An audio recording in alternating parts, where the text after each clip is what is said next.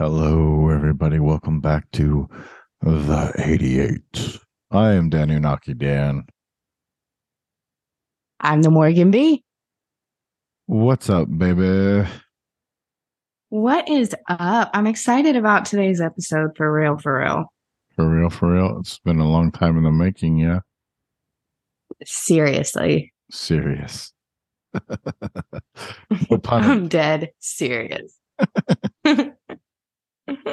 Well, hopefully we're going to get into Canis Major and Minor today. It's okay if we don't. It's okay if we don't, but I'm going to try, okay? I'm going to try. We don't want to miss out on any details. Plus, this is like... Okay, so there's like a few things I get stuck in, a few constellations that just really blow my mind. One was Aquarius, Argo Navis, and this one being the next one that's blown my mind since we've gone through these. And Aries. There's just so much information. You thought Aries was mind-blowing? Yeah. See? Isn't this crazy? It will literally like transform you almost the way you think. It's crazy how this is working out and how you can see the stories and how imprinted in our souls these stories are. And sometimes I think it's a love story. Yes. For me, like very much like Aries connects into all like the god archetypes. So that's what tripped me out. It's like I understood what Aries was and like, you know, Aryans and like that time period of the horned people and the ram and everything. But I never the people from where Malta. I never realized like how much the Aries archetype plays into everything. So that was like blew my mind. But I mean, all of these have so far blown my mind. Like you and Gabe went off right. on the one last time on oh gosh, Canis Canis Venetici. Yeah, Canis Venticorum. I didn't think we were gonna go for that 3 hours on that one, but yeah. I could actually do more because I didn't get into all of the different galaxies and the types of galaxies, and I wish that I would have. If anybody wants to know, just like pop in the chat and ask. But yeah, or look it up. Hey. Look it up. Yeah, do your There's own research. 5 galaxies that come off of this one like constellation star. Like they named it La Superba, this prismatic, beautiful star. And then it's got these like arms that come off of it. And each of the arms have galaxies that spiral off the arms, and it's beautiful. That's all I have to say. Sunflower Galaxy, Cat's Eye Nebula. You are La Superba. The sky is La Superba. Let's get on with you're beautiful. Isis veneration. Oh, thank you. You're beautiful.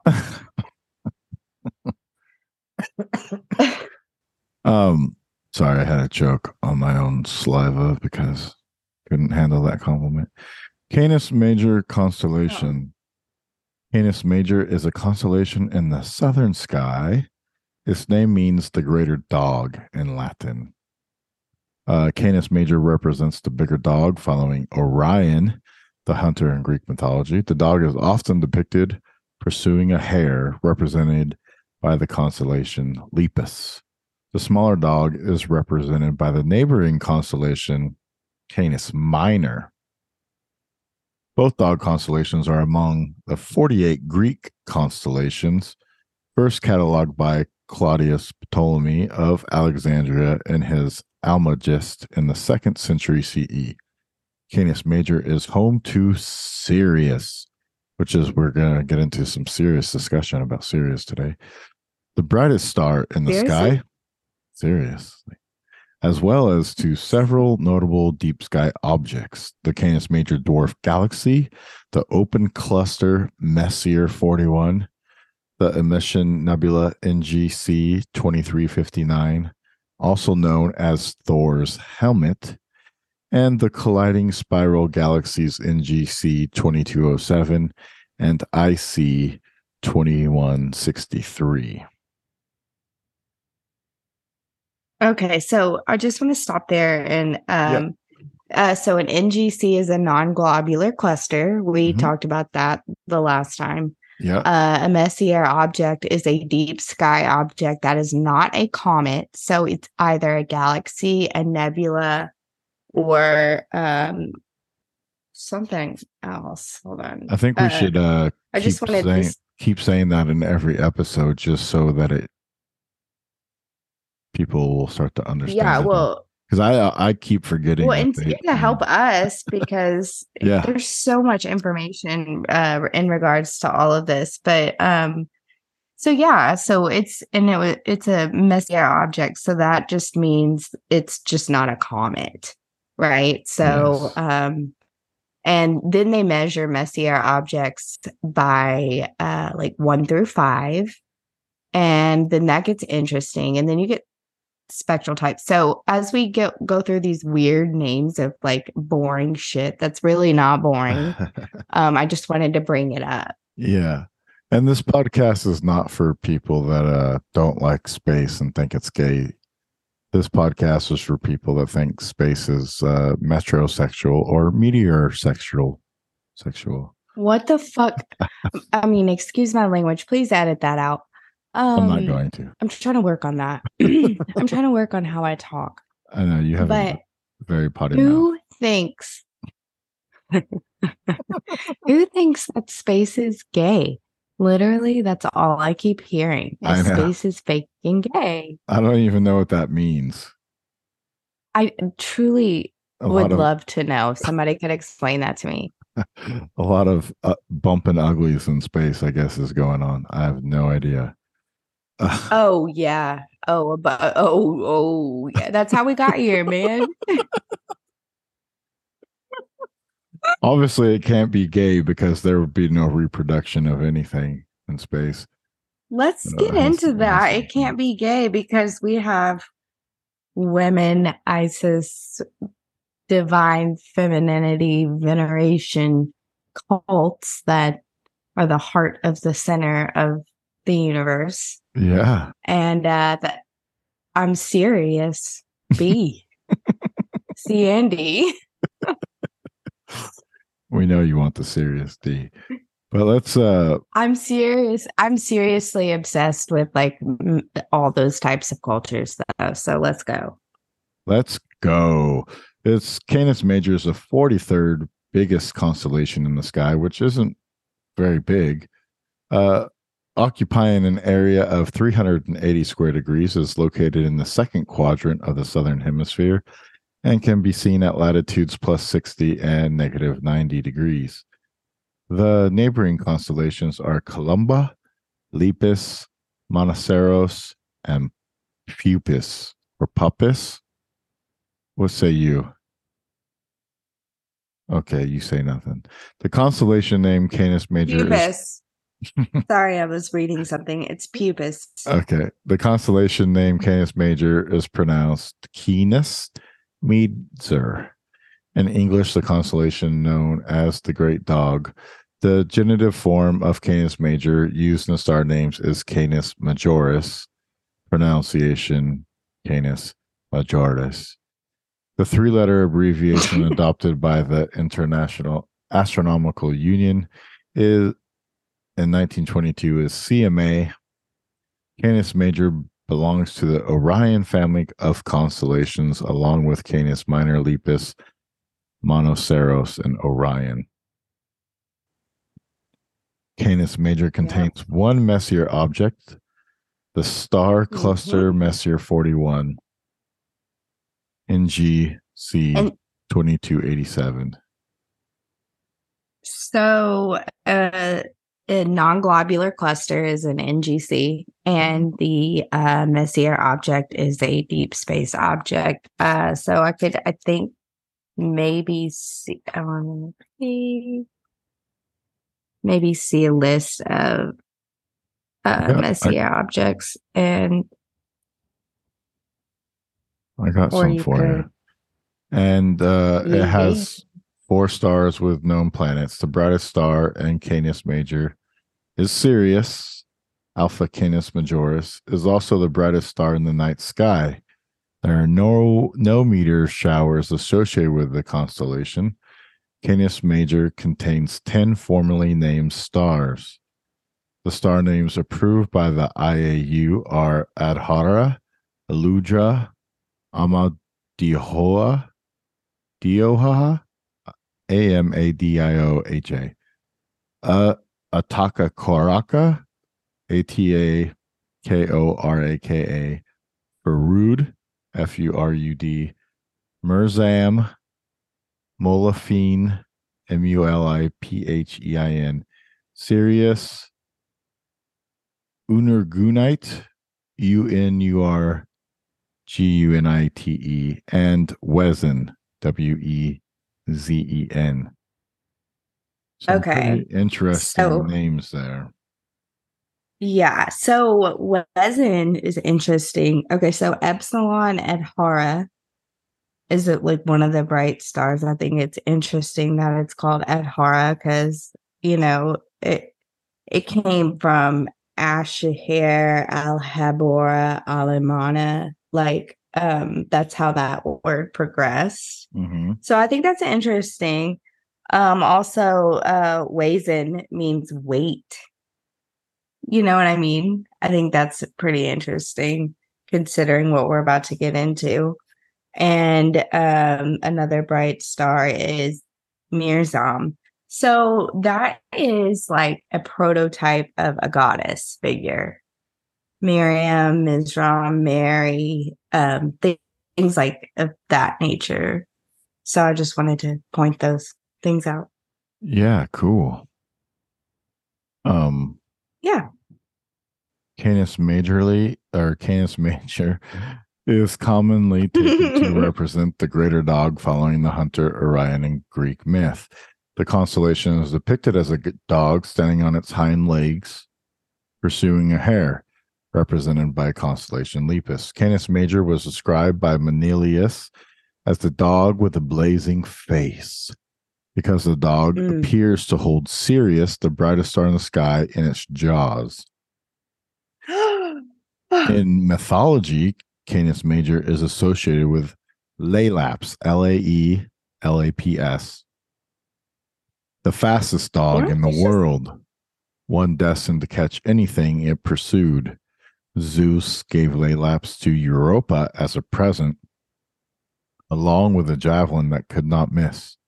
The gift proved to be an unfortunate one, as Europa herself met her end at the hands of her husband, Cephalus, Cephalus, Cephalus.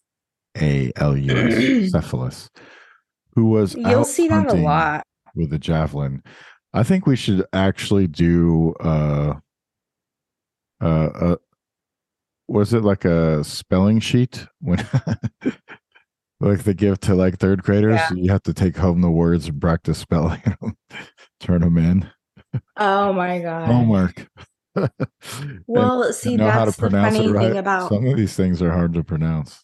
You don't see it every day. but it's like really funny because even the words that I say are different than the way that you say them. So who's to say that who is right? And that's what's funny about language. It really is a sword. The word, your mouth, what you say, how you say it. So I would kind of feel uncomfortable learning having a split tongue like that. Ooh. Does that make sense? I think we should bring When they say back forked like, tongue, yeah, we should bring back like umlauts and the different things that go above later letters, so you know how to say them correctly. I think like that's missing. hieroglyphs. I think that's missing in English. No, excuse me, because it's all about what you say. Okay.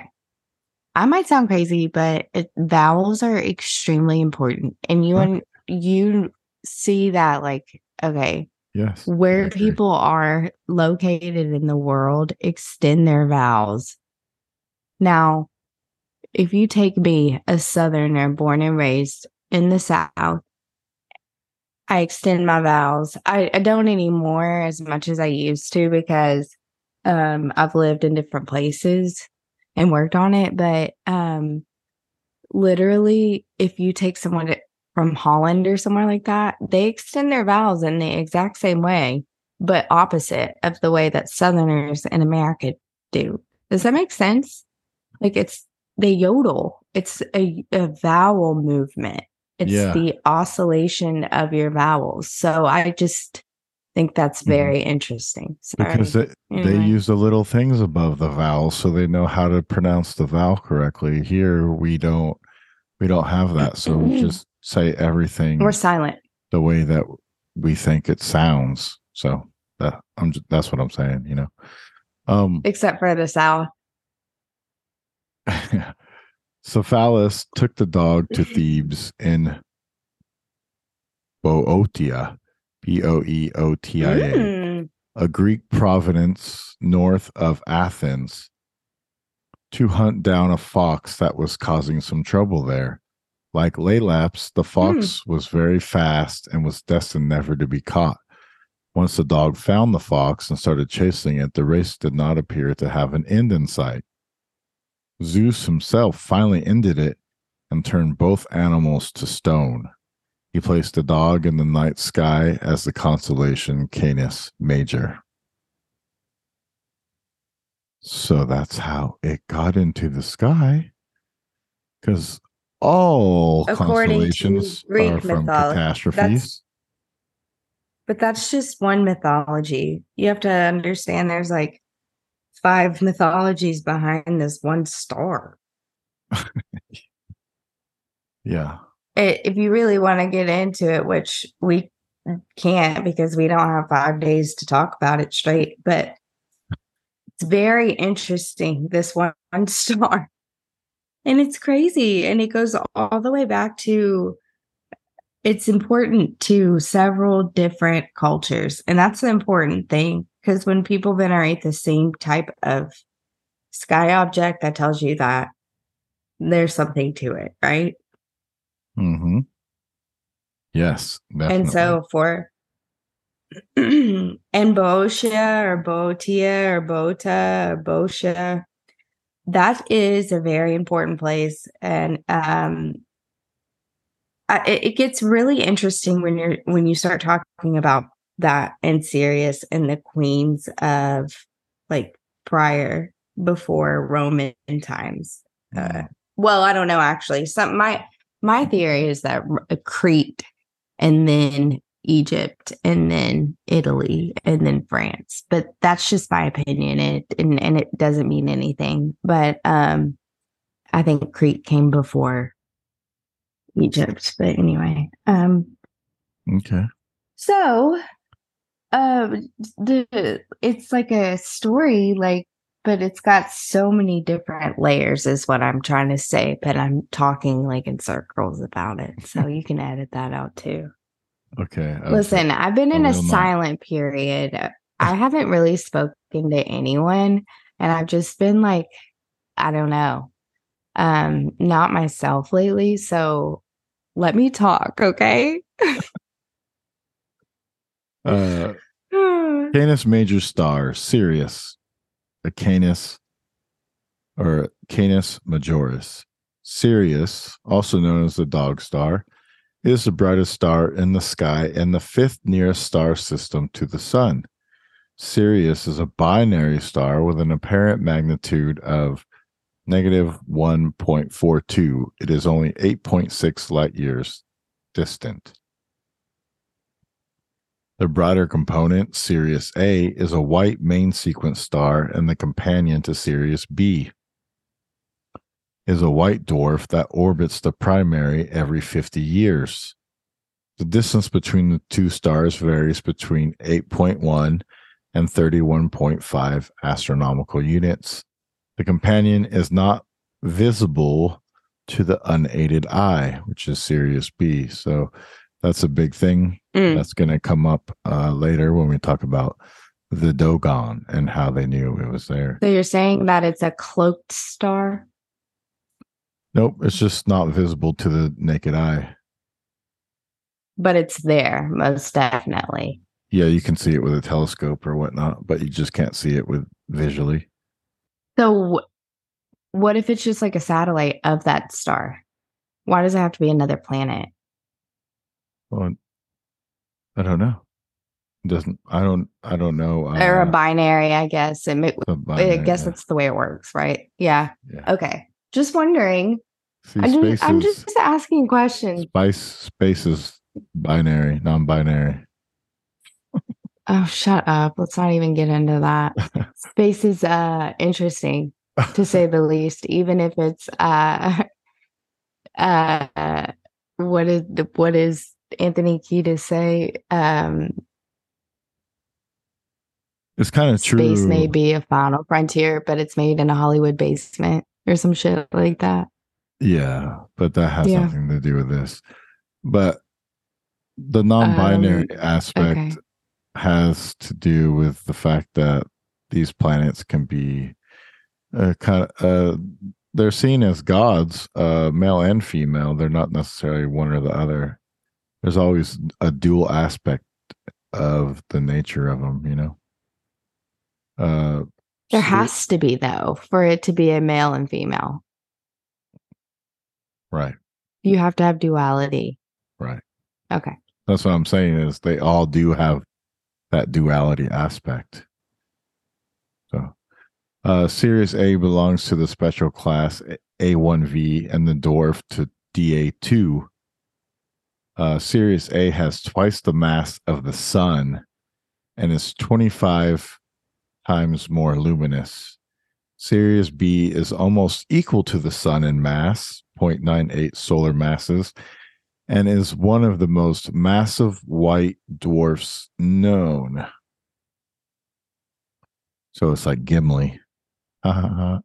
Sirius A has an absolute visual magnitude of 1.42 and Sirius B 11.18. The age of the star system is estimated to be between 200 and 300 million years.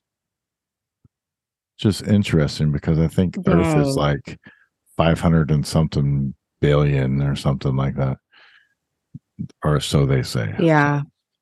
The name Sirius comes Well, from recorded history. the name Sirius comes from the Greek Sirios. Sirios, yep. Cereal. Animal crackers and nuts. Seiриos, which means scorching, glowing, or searing. In ancient times, the star rose just before sunrise during the hottest summer period, the so called dog days. Greek and Romans Mhm. believed the star was somehow responsible for the summer heat. In Egypt, Sirius Hmm. marked the flooding of the Nile. The star's heliacal Ooh. rising just before the annual flooding and the summer solstice played a crucial role in the Egyptian calendar during the Middle Kingdom era, along with the stars Rigel in Orion, Aldebaran in Taurus, Capella in Auriga, Pollux and Castor in Gemini, and Procyon in Canis Minor. Sirius forms the winter hexagon or winter circle Oh my asterism, God. right? Wow. The winter hexagon, I've the never hex. heard of that. Yeah. And it's winter. Uh-huh. And they also call it the autumn star. Sirius. Like Homer says the autumn star, whose brilliant ray shines imminent amid the depth of night, whom men call the dog star over, whom men the dog star of Orion call. That's what Homer wrote. Hmm. It's like called the autumn star. So it reminds me of like the season. It's like of a fall. Yeah. 3, 4, 5. A hexagon is 5 sides, right? 6. 6? Okay. So Sirius is one of those stars, and Canis, and Procyon in Canis Minor, and Sirius is in Canis Major. So those 6 stars form the winter hexagon asterism, which appears prominently in the northern sky between December and March. Sirius is also part of the winter triangle, or the Great Southern Oh my Triangle, God. together with Procyon and Canis Minor, and Betelgeuse in Beetlejuice. Orion constellation. Did you ever watch that as a kid? Oh yeah, of course. Who hasn't? Oh my God, I love that movie. Oh, how like ahead of its time was it? I don't know if it was ahead of its time, but it was okay. For sure. It's For sure. it's an iconic movie. But with a lot of those iconic movies, when you go back and watch them again, you're like, oh, this was better when I was a kid. At least to It's me. going to be better now. Let's get into Adhara, Epsilon Canis and Epsilon Canis Majoris, or it is called Epsilon Canis Majoris. Adhara is the second brightest star in Canis Major and the 24th brightest star in the sky. Its name comes from the Arabic Adhara, which means virgins. It is a binary star that lies about 430 light years from Earth. I want people to take note of Adhara, meaning virgins. Okay, take note. Yes. The primary component belongs to the spectral class B2 and has an apparent magnitude of 1.5. It is the brightest known ultraviolet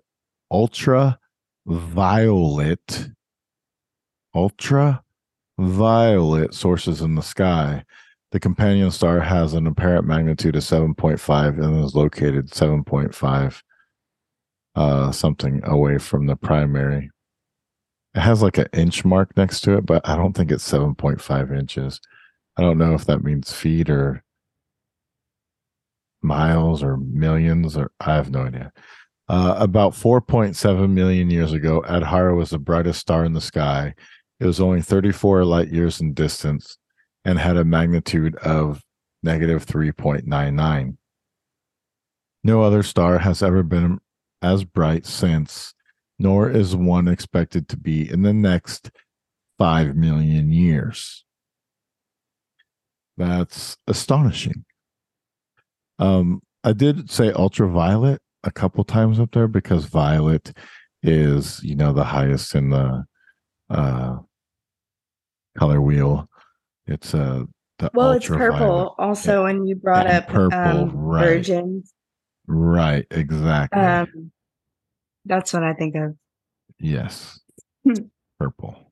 Also It's a color also of royalty, right? yes, most definitely. That's why we hear like these famous stories about these royal families and then end up worshiping them.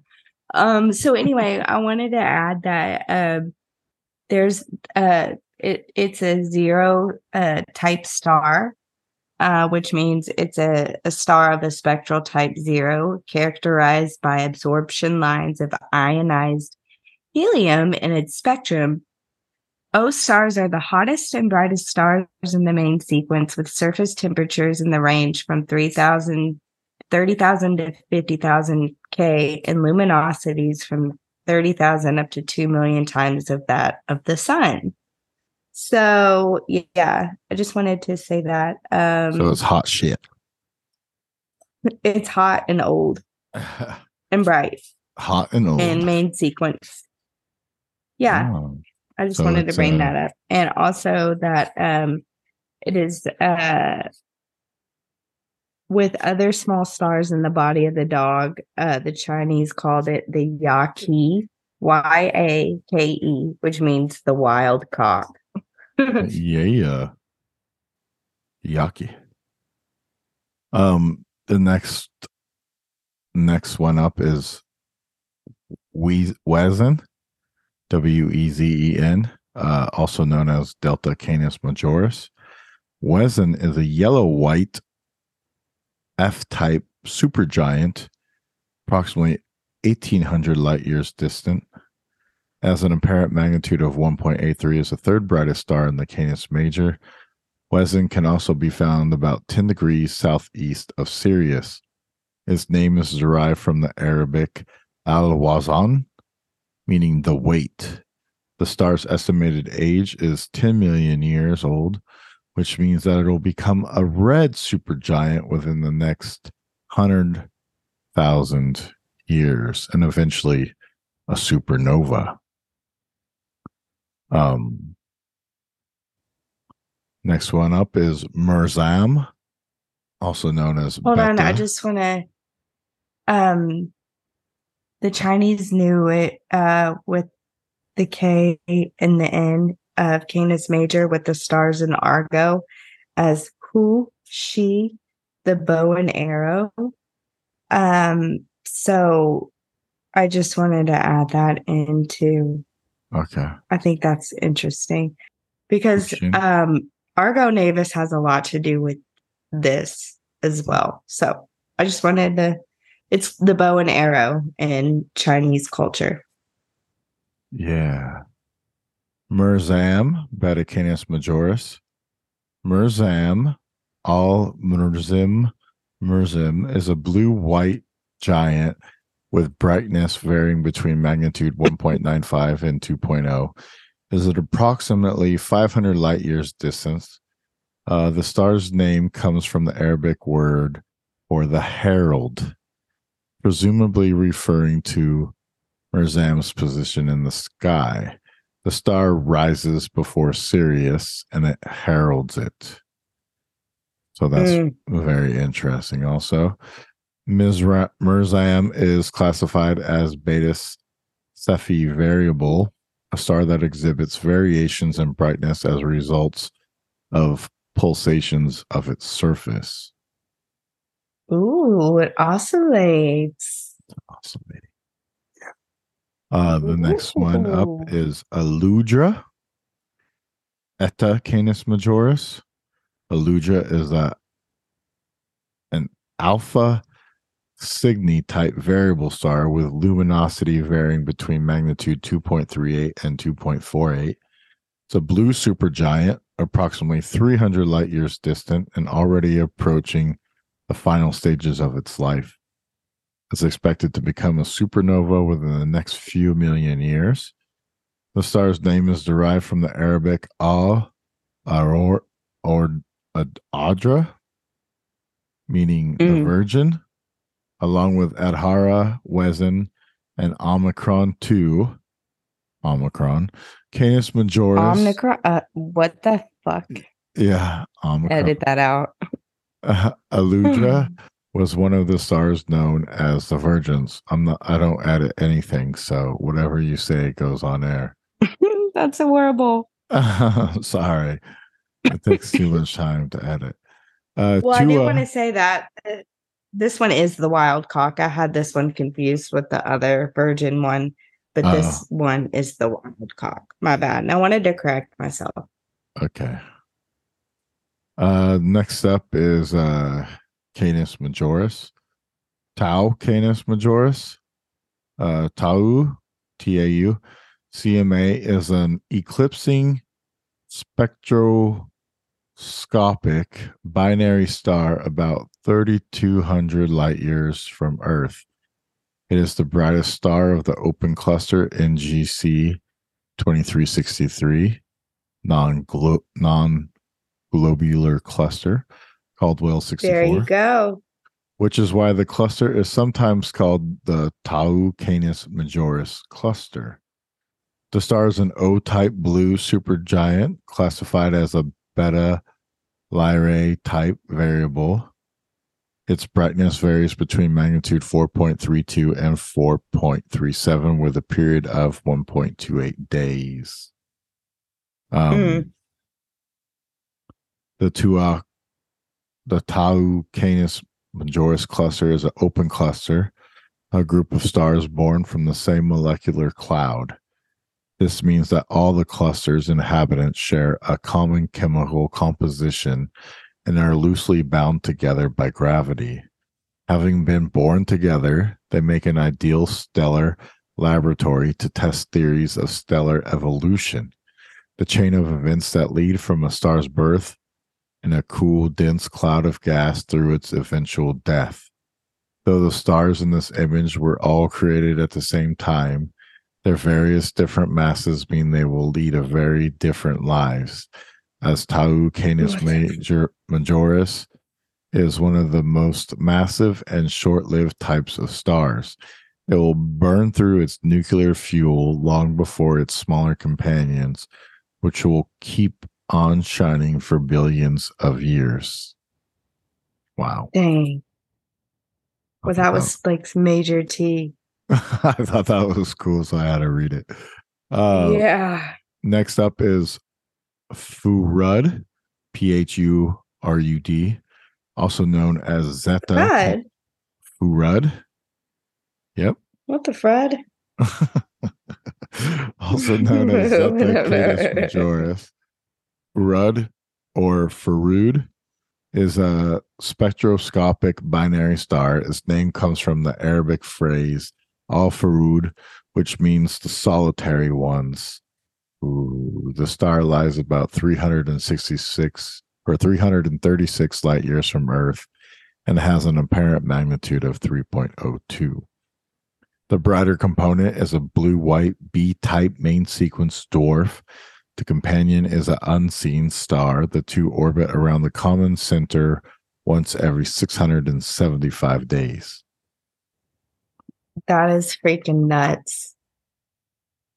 The geometry of that. Yeah. That's coconuts. There we go. Muliphein. Muliphein. Canis, it's also known as Gamma Canis Majoris. Muliphein is a blue-white B-type bright giant, approximately 402 light years distance, has an apparent magnitude of 4.11. Deep sky objects in Canis Major are Messier 41. M41 is an open cluster located 4 degrees south of Sirius. It is 25 to 26 light years in diameter and between 190 and 240 million years old. The cluster contains about 100 stars, with the brightest one being a K3 type giant located near the center of the cluster. M41 also contains several red giants. Dun, dun, dun. The cluster is approximately 2,300 light years distance, and it's apparent magnitude of 4.5. It was discovered by the Italian astronomer Giovanni Battista Odierna in the 17th century. Canis Major dwarf galaxy is an irregular galaxy, roughly elliptical in shape, that is believed to be the nearest neighboring galaxy to the solar system. It is approximately 2,500 light years distance from Earth and 4,200 light years away from the galactic center. The Canis Major dwarf galaxy contains about 1 billion stars, among them a significant number of red giants. The galaxy was first discovered in 2003 by an international team of astronomers. It is a difficult object to observe because it lies behind the plane of the Milky Way, obscured by stars, dust, and gas. Because the galaxy's main body is highly degraded, the Canis Major dwarf is believed to be severely affected by the Milky Way's gravitational field. There are a number of globular clusters. That's important. Yes. Go ahead. Did you have more? Yeah, no, I was just going to say that is extremely important, what you just said. Okay. Because it's affected by the Milky Way's gravitational field? Yeah, the tightly bound, that's how tightly bound the stars are. That's why it contains so many. You know what I mean? Because the gravitational pull literally binds them. They're bound to that ring or whatever. They're where they are. Because Wow, it's incredible. Okay, go ahead. uh, Hmm. because the galaxy's main body is highly okay, did that. There are a number of globular clusters associated with the galaxy. Among them is non-globular cluster 1851 or non-globular cluster 1904 and non-globular cluster 2808. It's very hard to say globular, by the way. These clusters are thought to be Hmm. remnants of the dwarf's globular cluster system before the galaxy started getting pulled apart and swallowed into the Milky Way. Not swallowed. Yep. No, not no, no. Why does it uh, always end like that? next up is non globular cluster 2359, Thor's helmet. NGC 2359 is an emission nebula in Canis Major. Is about 30 light years in size and some 1,500 light years distant from Earth. The nebula is formed around the central Wolf-Rayet star, an exceptionally hot giant, which will meet its end as a supernova. If you guys have not seen what Thor's helmet nebula looks like, you should go check it out on Google. Google search Thor's helmet nebula. Uh, looks like a jellyfish, kind of what it looks like. Okay, can I just read the definition from my nerdy book of what an emission nebula is? Yeah. It's pretty interesting. Okay. So it's a cloud of gas in space that emits light. Ultraviolet radiation from nearby stars heats the gas of the nebula, causing its atoms to become ionized, which makes them lose their electrons. And then the electrons gain energy from the ultraviolet radiation. When they eventually recombine with the atoms, they re emit the energy they gained, some of it at a visible wavelength. The free electrons in the gas also lose energy in the form of radio waves, so emission nebula can also be detected by radio telescopes. Interstellar gas is mostly hydrogen, which is easily ionized by the ultraviolet light, and the symbol for ionized hydrogen is H2. So H, the famous H, hydrogen, 2. Uh, and such emission nebula are therefore called H2 regions. Hydrogen gives off its strongest light in the red, so emission nebula appear red on photographs. However, to the eye, they often look green because the eye responds more readily to a prominent pair of spectral lines of this color emitted by the oxygen. So, hot stars that emit ultraviolet lights are usually young, having recently formed from the gas and dust cloud around them. Thus, the occasion between the stars and gas clouds is not by chance. A famous example is the Orion Nebula, with the trapezium stars inside it. Emission nebula are very tenuous, especially every gram of material is spread through a volume of a cubic kilometer. Okay. So, yeah, Excellent. Thank you for that. that's kind of a story in the story in itself. Like, I'm gonna okay. explain this image of Thor's helmet. It says this VLT, which I don't know what that means, image of Thor's helmet nebula was taken on the Violet. occasion of ESO's 50th anniversary, October 12th, October 2012, with the help of Bridget Belleul, winner of the Tweet Your Way to the VLT competition. The observations were Okay. broadcast live over the internet from Paranal Observatory in Chile. This object, known as NGC 2359, lies in the constellation of Canis Major, the Great Dog. The helmet-shaped nebula is around 15,000 light years away from Earth and is over 30 light years across. The helmet is a cosmic bubble blown as the wind from the bright massive star near the bubble's center sweeps through the surrounding molecular cloud.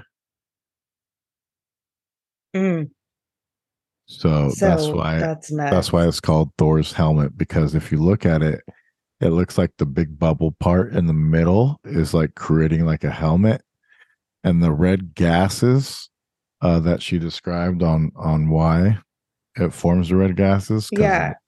it lost its hydrogen or something, right? Yeah, it's emitted oxygen, not by chance too. It's after being separated and then put back together, pretty much. Yeah, so it has these red gas clouds that come off of the bubble, and it looks like, Thor's like winged helmet or whatnot. And so I believe that's why they're calling it Thor's helmet. Or they just wanted a cool name to call it, but it could also be called Mercury's helmet. NGC 22. Well, there's something to a name. Yeah. NGC 2207 and IC 2163 are colliding spiral galaxies in Canis Major. They are approximately 80 million light years distant. The galaxies were discovered by the English astronomer John Herschel in 1835. They have an apparent magnitudes of 12.2 and 11.6, respectively. 3 supernovae have been observed in NGC 2207 in recent decades.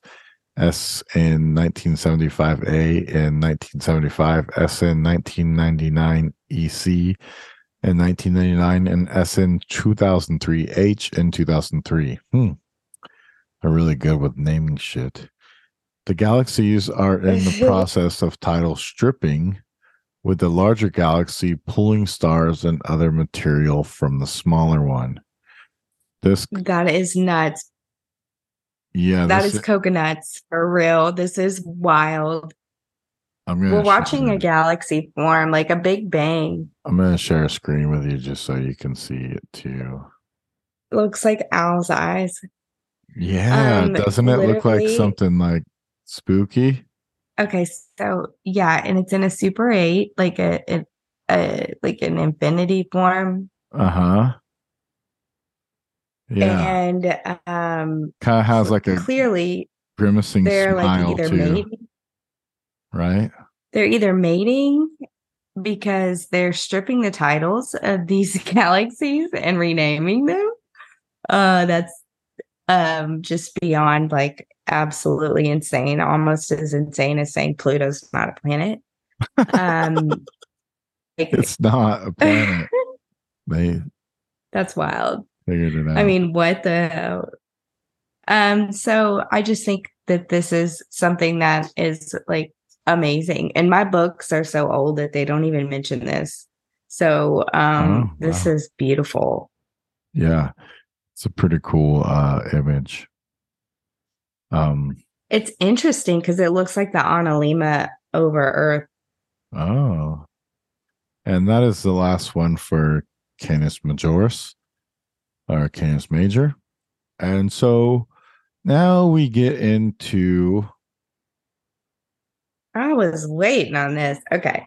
Now we get into some Dogon, right? So one people... Dogon and Egyptian. Many mysteries. The Dogon are a tribe that lives in the desert land of Mali, near the border of Burkina Faso. It is a place that welcomed them after their escape to avoid the expansionist pressure of the medieval empires. We are around the year 1000, during the fierce battles of the banks of the Niger River.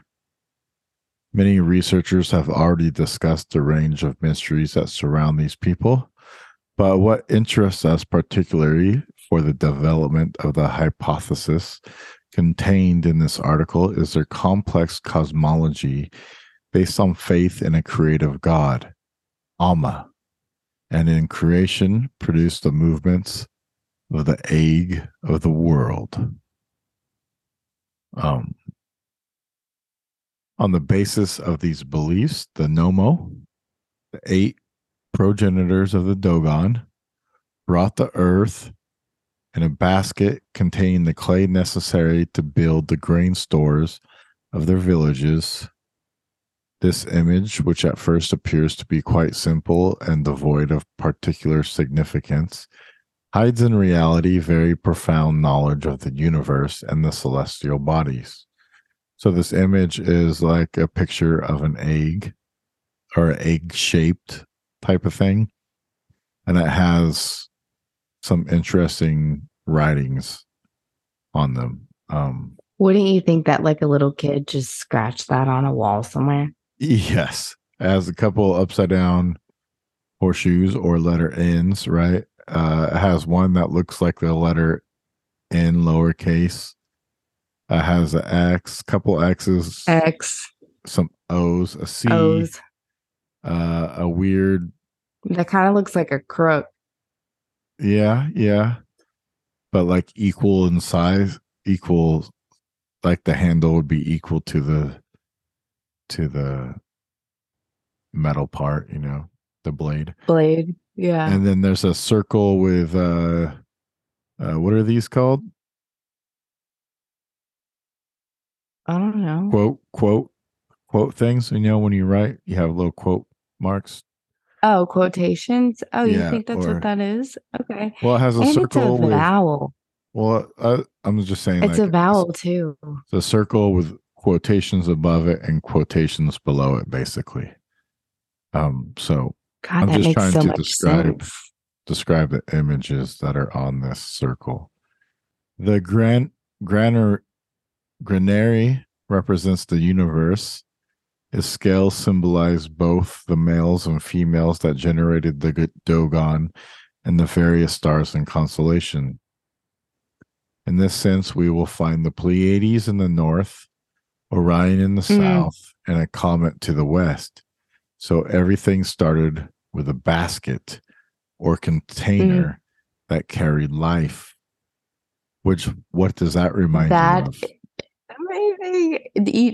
everything. Okay, so that reminds me of the Book of Enoch immediately. That reminds me of the Ark. That reminds me of the Egyptians. That reminds me of uh the uh brother and sister who met in the sky over the celestial spheres, so that therefore they didn't have to go through like the weighing of the heart, whatever that was that Okay. Ralph Ellis showed us. It Uh-huh. reminds me, it could possibly be a love story because like or it could be something that like okay, so how we just looked at that those two universes or galaxies that are colliding. Mm-hmm. Now, picture this. Picture the Pleiades colliding with the Orions. And that's how we got here. Yeah. You know what I'm saying? Like that's a hypothesis. It's hugely emphasized in the Keys of Enoch, but in a very strange Aryan, um, odd way. It's like propaganda, but it's still a damn fine read. So what it um, so what but it basically that's old. I guess that's like wild that that's even talked about in Africa a long, long ass time ago. Okay, so what it reminds me of is it says so everything started with a basket or a container that carried life, and you have like these Sumerian depictions of them with these baskets, right? And they have like the pine cone, and they're putting it on somebody's head. You also have these Oh, baskets in Göbekli Tepe. You have the 3 baskets there. yeah. You also have Weaving. these baskets in Egyptian mythology too, a little bit, but mostly you see it in Sumerian or Anunnaki. So everybody always wonders what's in the basket. What's in the basket? So it's very interesting here that says it all started with a basket or container that carried life. So what they're doing is Moses I think what they're doing with the baskets and those depictions is they are granting life or kingship drawing forth to, yeah, water. they're it's like holy water. It's like the idea of holy water, right? Or That's kind like of marrying to like that's what I the think. alchemical marriage Like when of something. And I think, they dip their fingers in the holy water and they put it on your forehead, and then or you dip it and you put it on your forehead, your chest, and your shoulders to make the cross. But I think that's what they were doing in ceremony, was they were dipping the pine cone into the waters of life and touching your head, and basically it was like a blessing and giving you life, so the wild cock, giving you consciousness, creation. It's giving you that, you know. which is crazy because that reminds me of the Pleiades and the like virgin cults, or like the virginity people, the virgins, the seven Yeah. sisters, Uh-huh. the Mary, like Mhm. Isis, all of these like I'm gonna get female into that. cults, which I'm just saying, you said touch the cone on the forehead. Like, Yeah.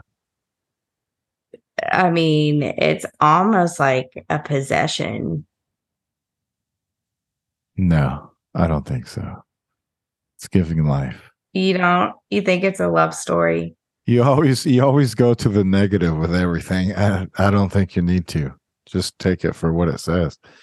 It's giving life. Yeah, but sometimes it's not always a great thing.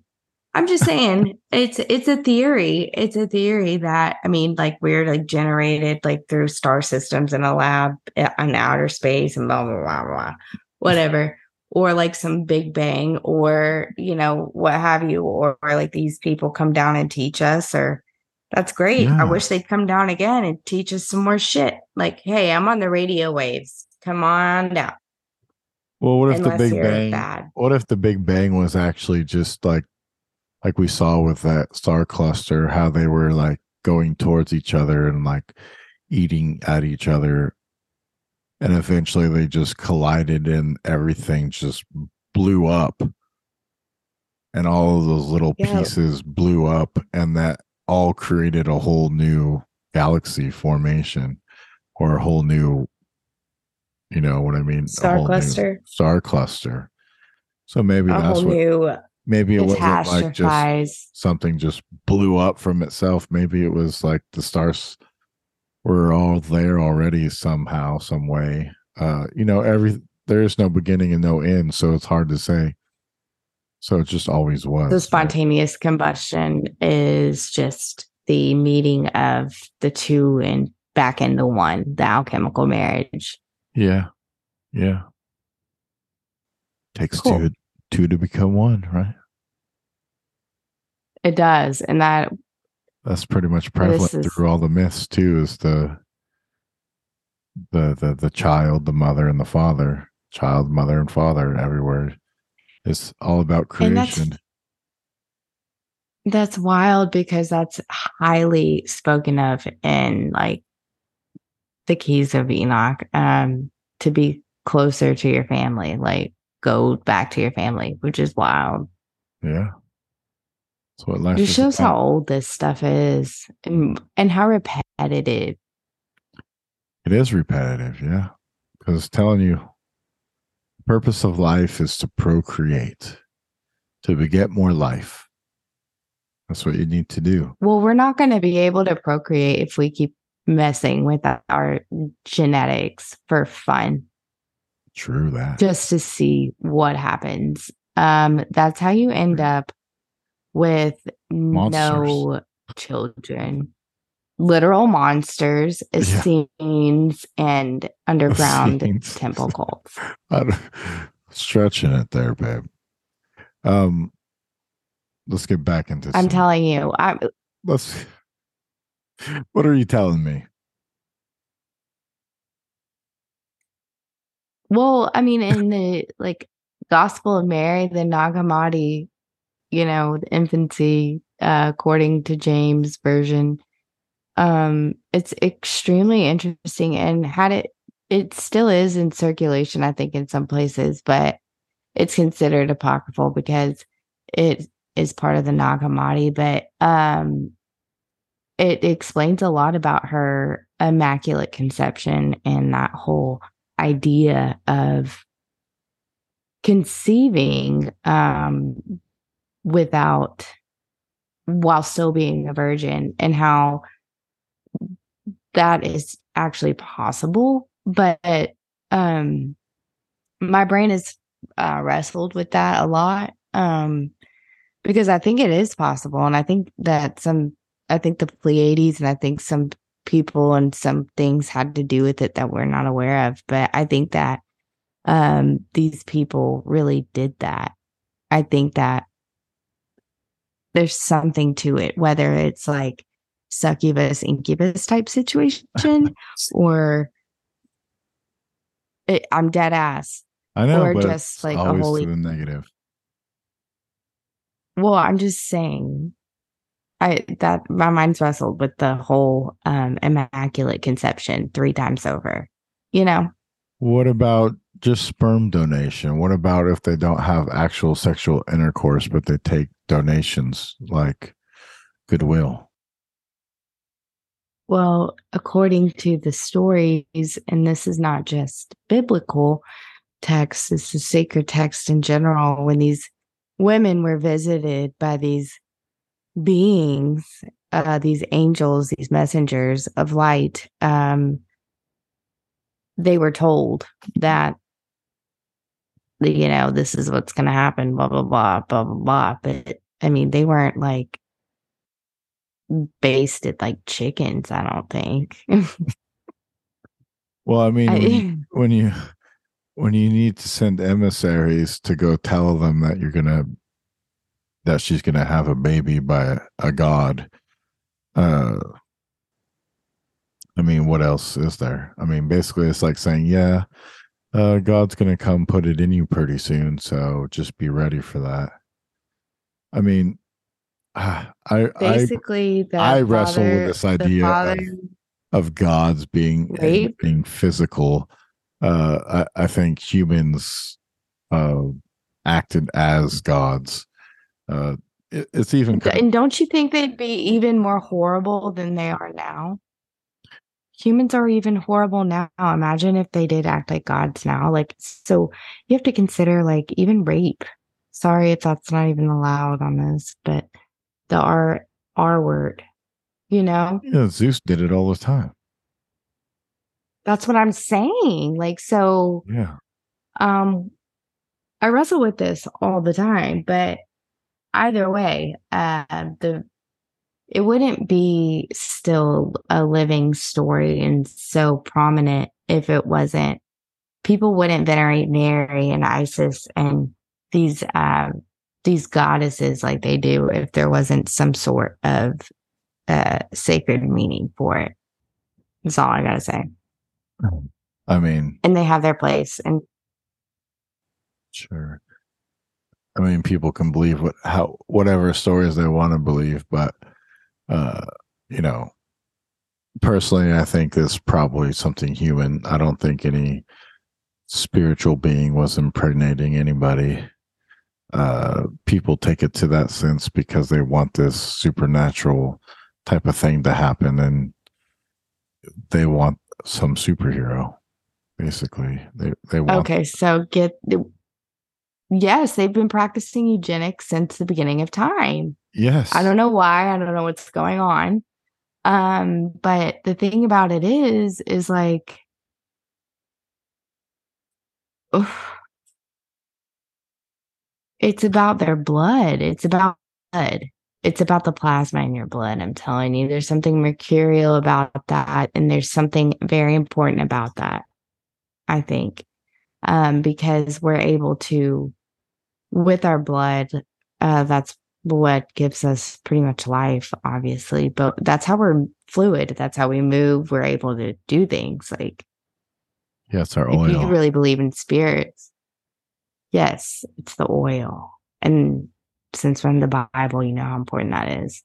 Yeah. So we're the hands and feet. And like, then, I mean, we could go down 5 rabbit holes, but yeah, so cool.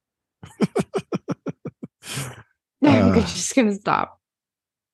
Yeah, I think, I think that we have in culture today a different idea of what rape is according to like the ancient way. I think it just had to do with like this, because when you take Zeus for what he actually is, it's astronomical, right? It's not an actual god. It's an archetype of an astronomical thing. So when you say rape or whatever, obviously something collided with something else to create something. And since we're talking Yeah, about but it stars, wasn't, I'm gonna it relate it to wasn't that invited. instead. But in the stories, and this But is why they're catastrophized always in too, the sky. it It's wasn't never invited. invited when you get collisions. Collisions are never something that's really invited. It's something that happens. Things spiral out of control, right? Into Control. chaos. Exactly. And that's like,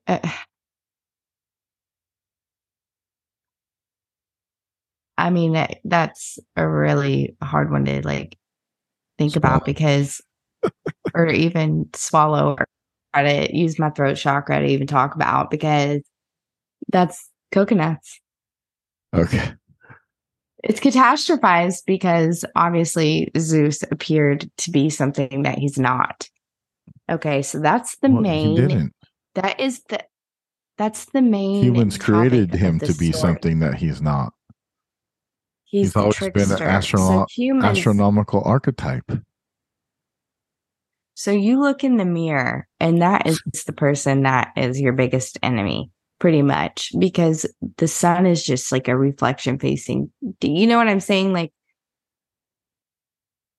the way that the stories are played out with Zeus being, God, and then Apollo being the sun god, because of Zeus, and then all of this crazy shit. But the point of that is he never, like, these women, some of these women were already promised to Athena, like promised chastity to a different goddess that But, was, but well known. remember when I was reading the story before of the myth, you said, yeah, but that's just the Greek myth and that's just how they saw it.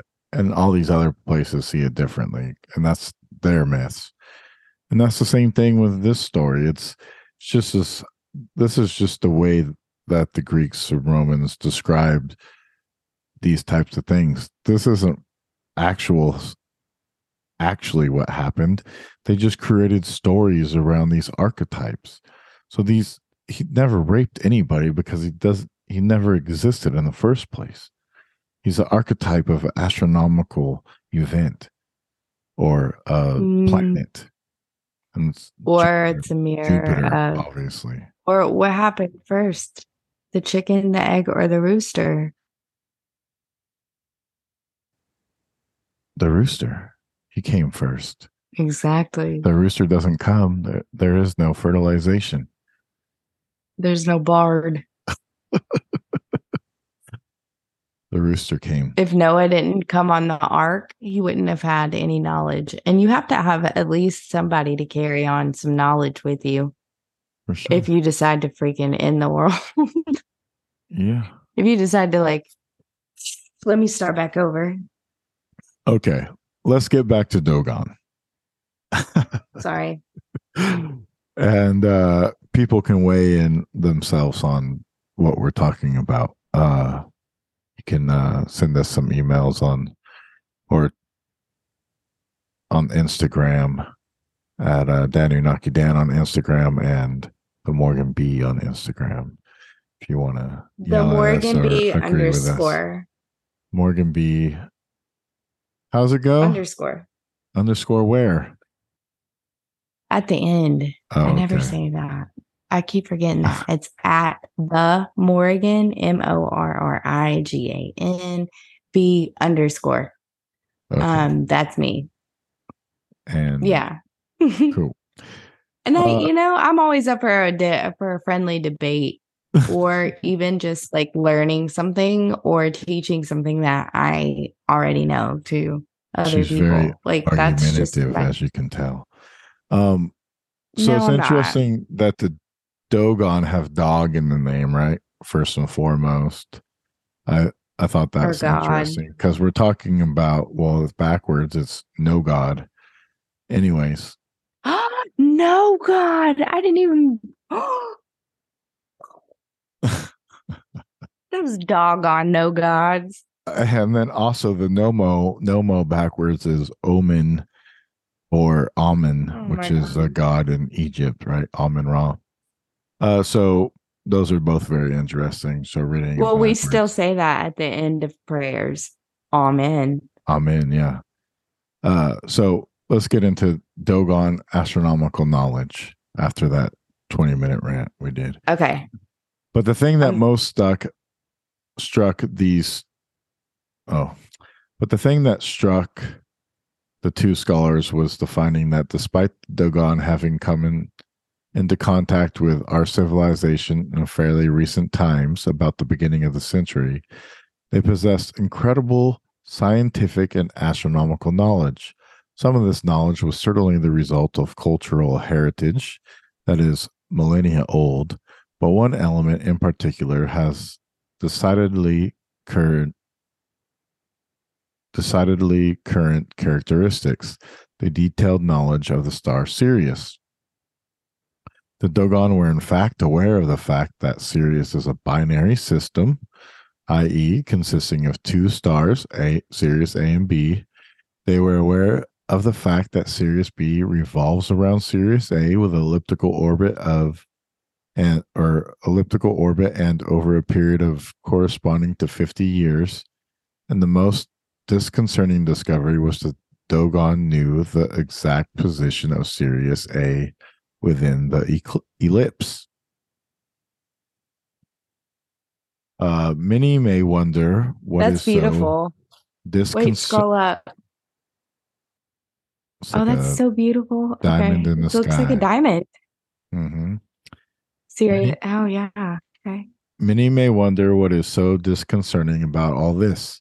The amazement arises from the fact that it was only in 1862 when the American astronomer Alvin Clark deduced the existence of Sirius B using a telescope, among the most advanced for that era, and it was not before 1970 that there was confirmation of the existence of this star, not to mention a photograph of it. Yet the Dogon knew of it hundreds of years before. And not only that, they called Sirius B with the name of Po Tolo. This name is certainly the most apt and shocking way to describe this system. The term Tolo, in fact, means star, while Po refers to a typical serial that has the characteristic of being extremely heavy despite its small size. An expression, therefore, very close to reality, since Sirius B is a white dwarf and, as such, has a very high density, like we talked about, Wesen, weighted. So, all this information is practically inaccessible without adequate astronomical equipment, and it is useless to specify that Dogon had never come into possession of any such instrument. They even ignored its existence. But the mystery does not end here. The Dogon, in fact, used to represent the planet Saturn as surrounded by a sort of halo, thus demonstrating that they knew of its rings. Moreover, they knew that the planet Jupiter had around 4 companions, which correspond exactly to its 4 main moons. As if this were not Mm. enough, they depicted the Earth as a sphere and knew that this sphere revolves around its axis and, together with other spheres, the planets, around the sun.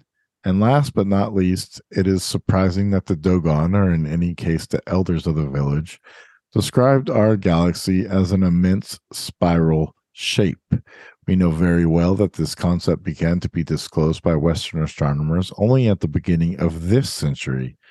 For the Dogon, Sirius B was the first star created by God, and it represents the fulcrum of the universe. All matter developed from it, including souls, Mm. following a complex spiral motion, the same that is symbolized in the intertwined baskets. Saturn is surrounded by Ooh. rings. Jupiter has four main moons, and four calendars are used, one for the sun, one for the moon, one for Sirius, and one for Venus.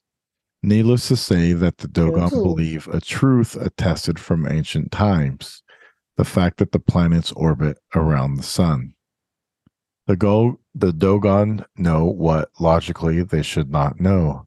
Their knowledge is not the result of ancient legacies acquired by observing the sky and the stars with the naked eye, as happened in another civilization.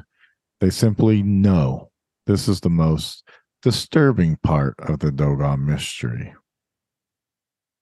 The Nomo cult.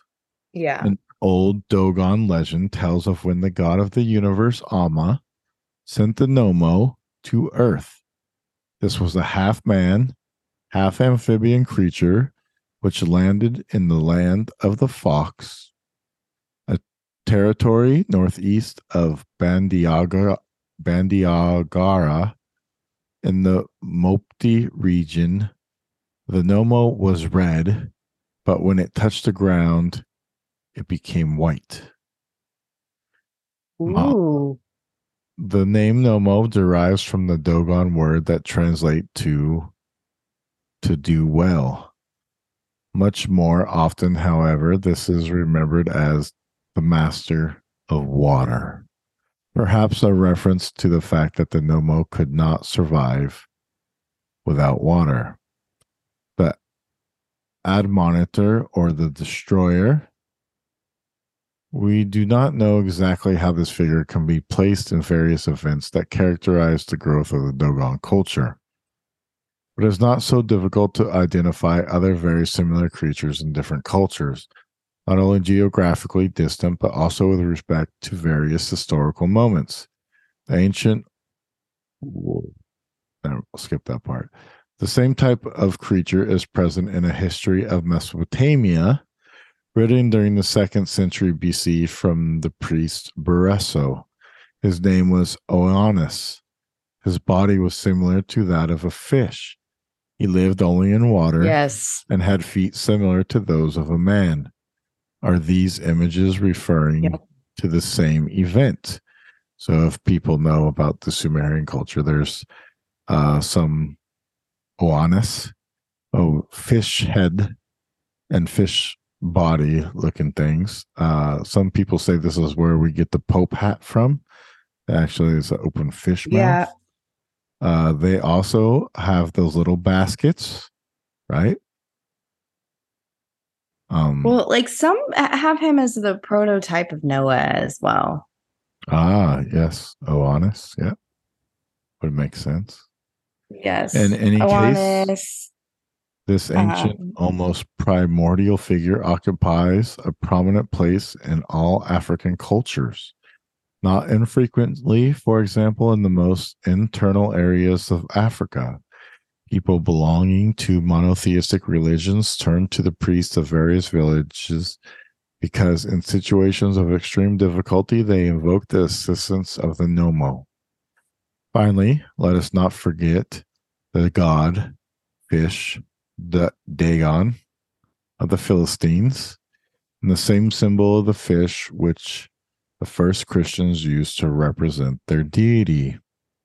Whoever or whatever it was, the Nomo still continues to lengthen its shadow on African territory, perhaps as a messenger waiting to be able to reveal ancient truths to those who have the courage and predisposition of mind to listen to it.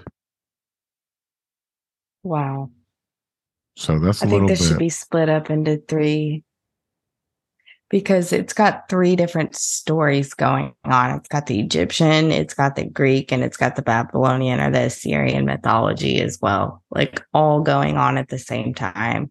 And then the different like types and areas, I think that is like really important because in the mythology of the Argo in itself, it's got three different tiers and it's always doing three different like things at once. So I think there's so much to this, like just the star system in itself. Like it's really amazing. Go ahead. I'm sorry I interrupted. Very good. Are you saying we should finish next time and stop here, or keep going? I mean, we can keep going, but I'm just saying there's like layers on layers of this, and that's okay. Well, let me get into this extra part right here, which is Sopdet. And then next time we can do Canis Minor, and then I can bring up Anubis and Wepwawet.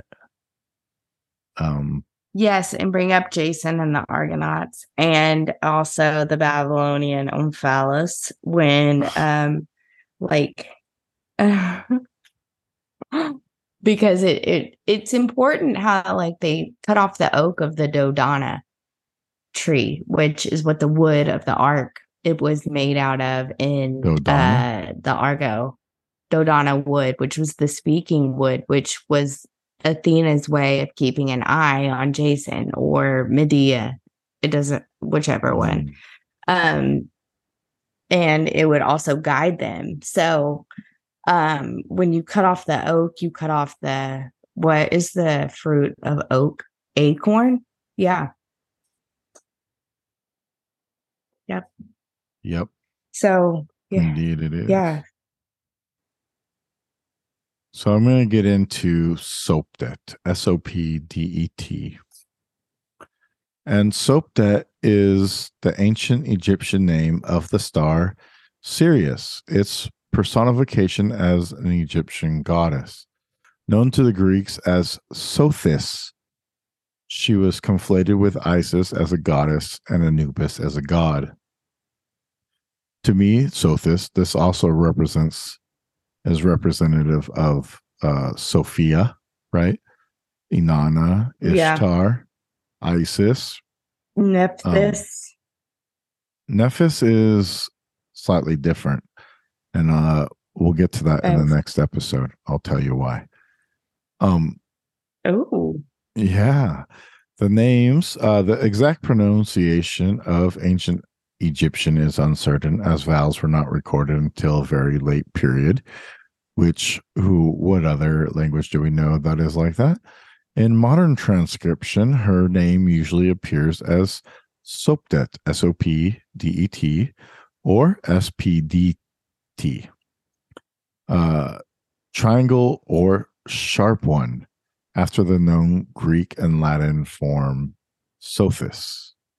So during the early period of Egyptian civilization, the heliacal rising of the bright star preceded the usual annual flooding of the Nile. It was therefore apparently used for solar civil calendar, which largely superseded the original lunar calendar in the 3rd millennium BC, 3000 BC. Despite the wandering nature of the Egyptian calendar, the erratic timing in the flood from year to year, and the slow procession of Sirius within the solar year, Sopdet continued to remain central to cultural depictions of the year and to celebrations of Renpet, the Egyptian New Year. She was also venerated as a goddess of the fertility brought to the soil by the flooding.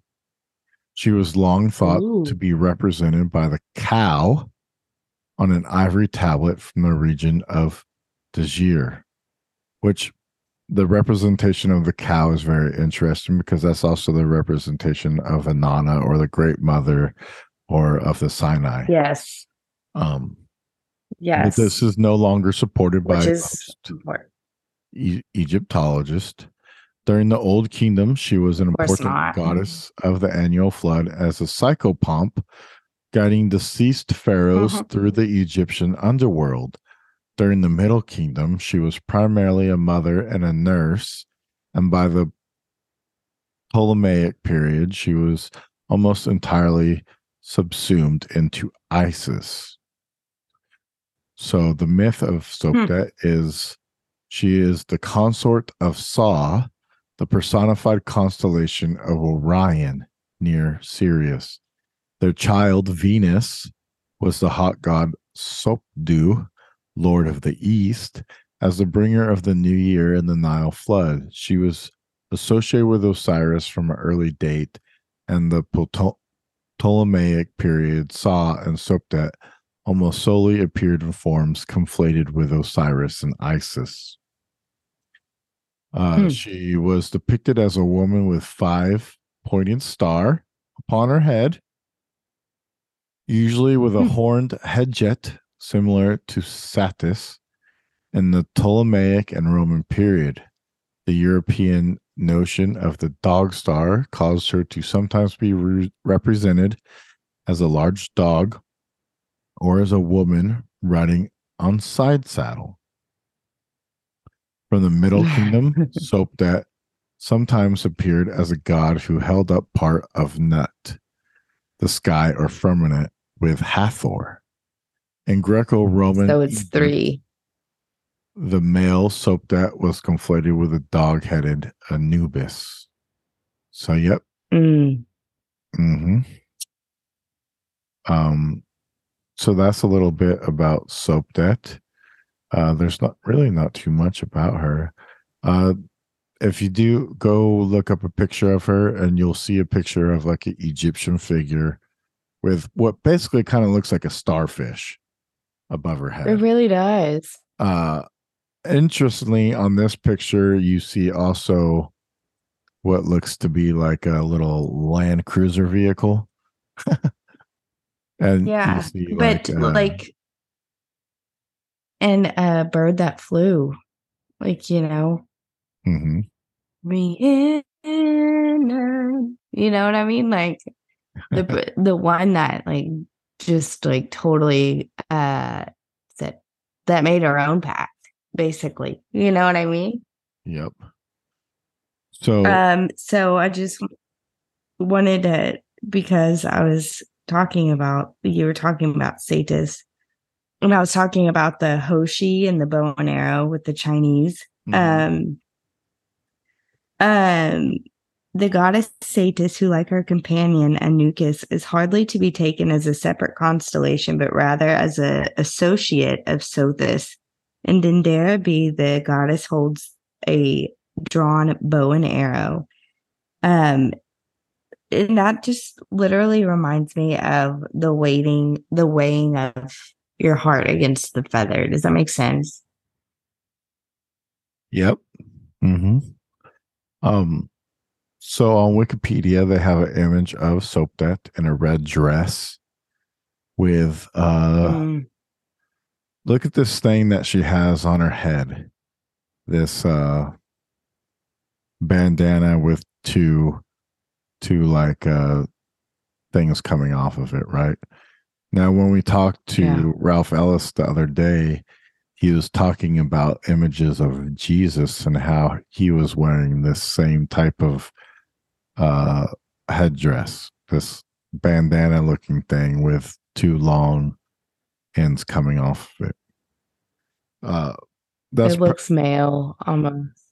Yeah, it's interesting because the Virgin Mary is also known as something to do with a red dress. There's this quote of her in the Bible with a red dress on, and it seemingly I is need to get representing into what the different color dresses are. this cult of Isis, right?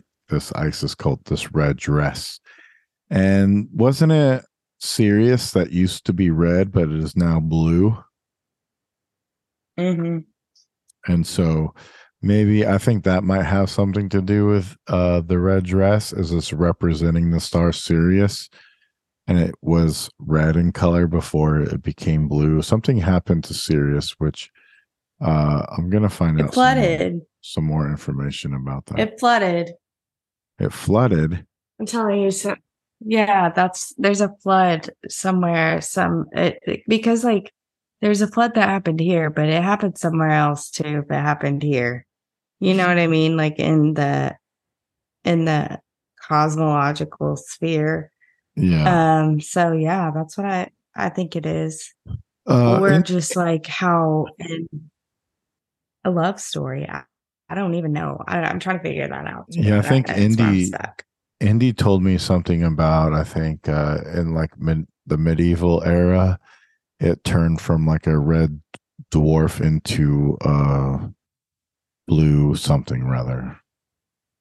So I'm going to look into that and see if there's anything about that in the Middle Ages about Sirius changing colors, because that would be interesting to find out.